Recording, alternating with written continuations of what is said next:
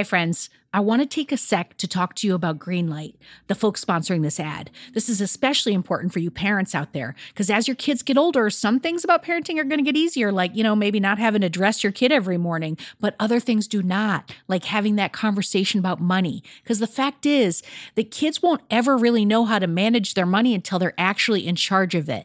That's where Greenlight can help. So Greenlight is a debit card and a money app that's made for families.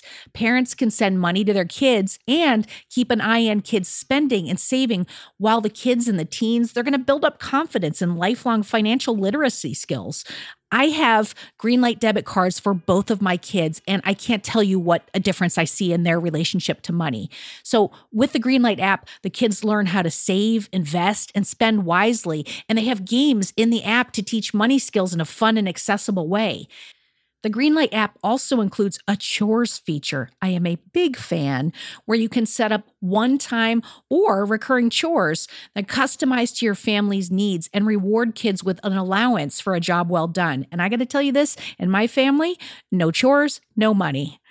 Millions of parents and kids are learning about money on Greenlight. It's the easy, convenient way for parents to raise financially smart kids, and families can navigate this whole thing together.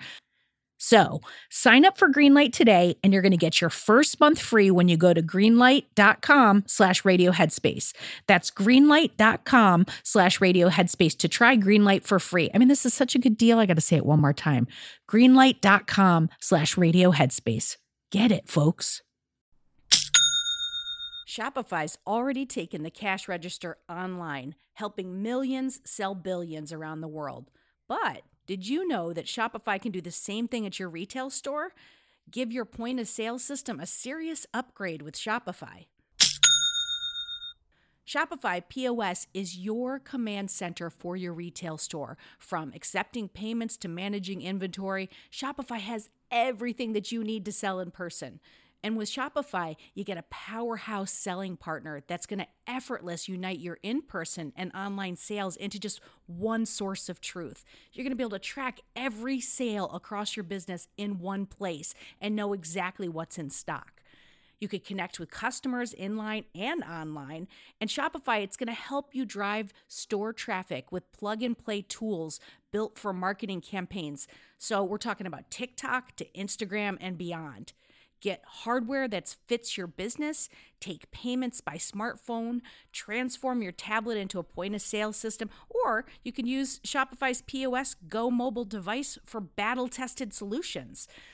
Shopify's award-winning help is there to support your success every step of the way. I say do retail right with Shopify. Sign up for $1 per month trial period at shopify.com/headspace. That's all lowercase. So you're going to go to shopify.com/headspace to take your retail business to the next level today. I'm going to say it one more time. Shopify.com/headspace. Headspace Studios.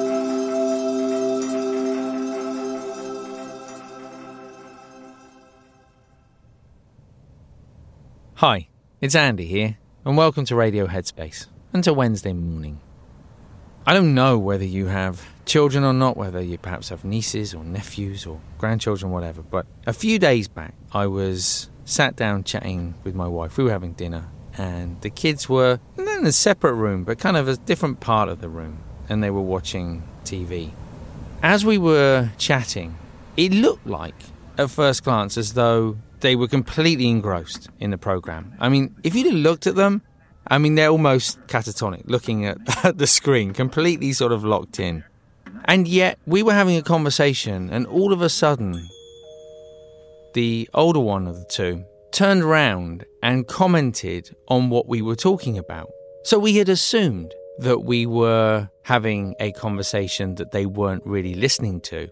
Thankfully, it was nothing bad, but we assumed that we were having a private conversation even though they were in the room. But clearly, despite being very engrossed in the TV show, there was an element of his mind, there was the capacity to hear what we were saying. And I think it's really interesting when we think about in life just how much we are actually taking in all of the time. some of it we're consciously taking in, some of it we're intentionally taking in. But actually the brain is constantly at work. And it reminded me, I remember leaving a long retreat, the transition from that retreat coming back into everyday life. So I've been away for about a year. I've been in the countryside, and I left the monastery. I was driven to a local train station, and I was heading back to another city. As I sat on that train, the sheer volume of sensory input was almost overwhelming. So I'd been in a very quiet place, really no stimulation around at all, deliberately so. And yet all of a sudden the sound, as I sat in that seat, it wasn't that I was intentionally listening, but the sound of newspapers rustling, of crisp packets opening, of the trains kind of passing by, of people's different conversations. It was almost as if I could hear every single thing that was happening on the entire carriage. And at that point, it felt overwhelming. And I think if we lived our life in that way, we would probably feel overwhelmed. So eventually the mind has to get to a point where it's comfortable in that environment, where we're essentially sort of not conscious of all those things. But just because we're not conscious of them doesn't mean that we're not taking them in, doesn't mean that the brain's not having to work hard. I remember telling a friend about this when I came back from that journey. And we were talking, I was saying in the retreat, we were maybe sort of sleeping 4 hours a night. But as soon as I was back in the city, I felt like I needed to sleep more, sort of like 7 or even 8 hours a night. The volume of information that the mind was having to process inside of the retreat and outside of the retreat, and the response that required from the body. And the body clearly needed more rest when it was taking in more information. And so whether it's when we're out and about and we're seeing different things but not necessarily conscious of them, or whether we're out and about and we're hearing the different things, our physical senses are constantly at work. We may be hearing even if we're not intentionally listening. We may be seeing even if we're not intentionally looking. The brain is still taking on this information. And there's an energy related to that. And it's really important that we respect just how hard the body has to work to process this information, and that we respect how much rest we'll need at the same time. So as you head into the rest of the week, just being aware of how much the brain has to deal with, understanding how much energy that takes, and the importance of resting the mind. And always remember, although you think your kids might not be listening, there's a very good chance that they are. Thanks for listening today. I look forward to seeing you back here tomorrow.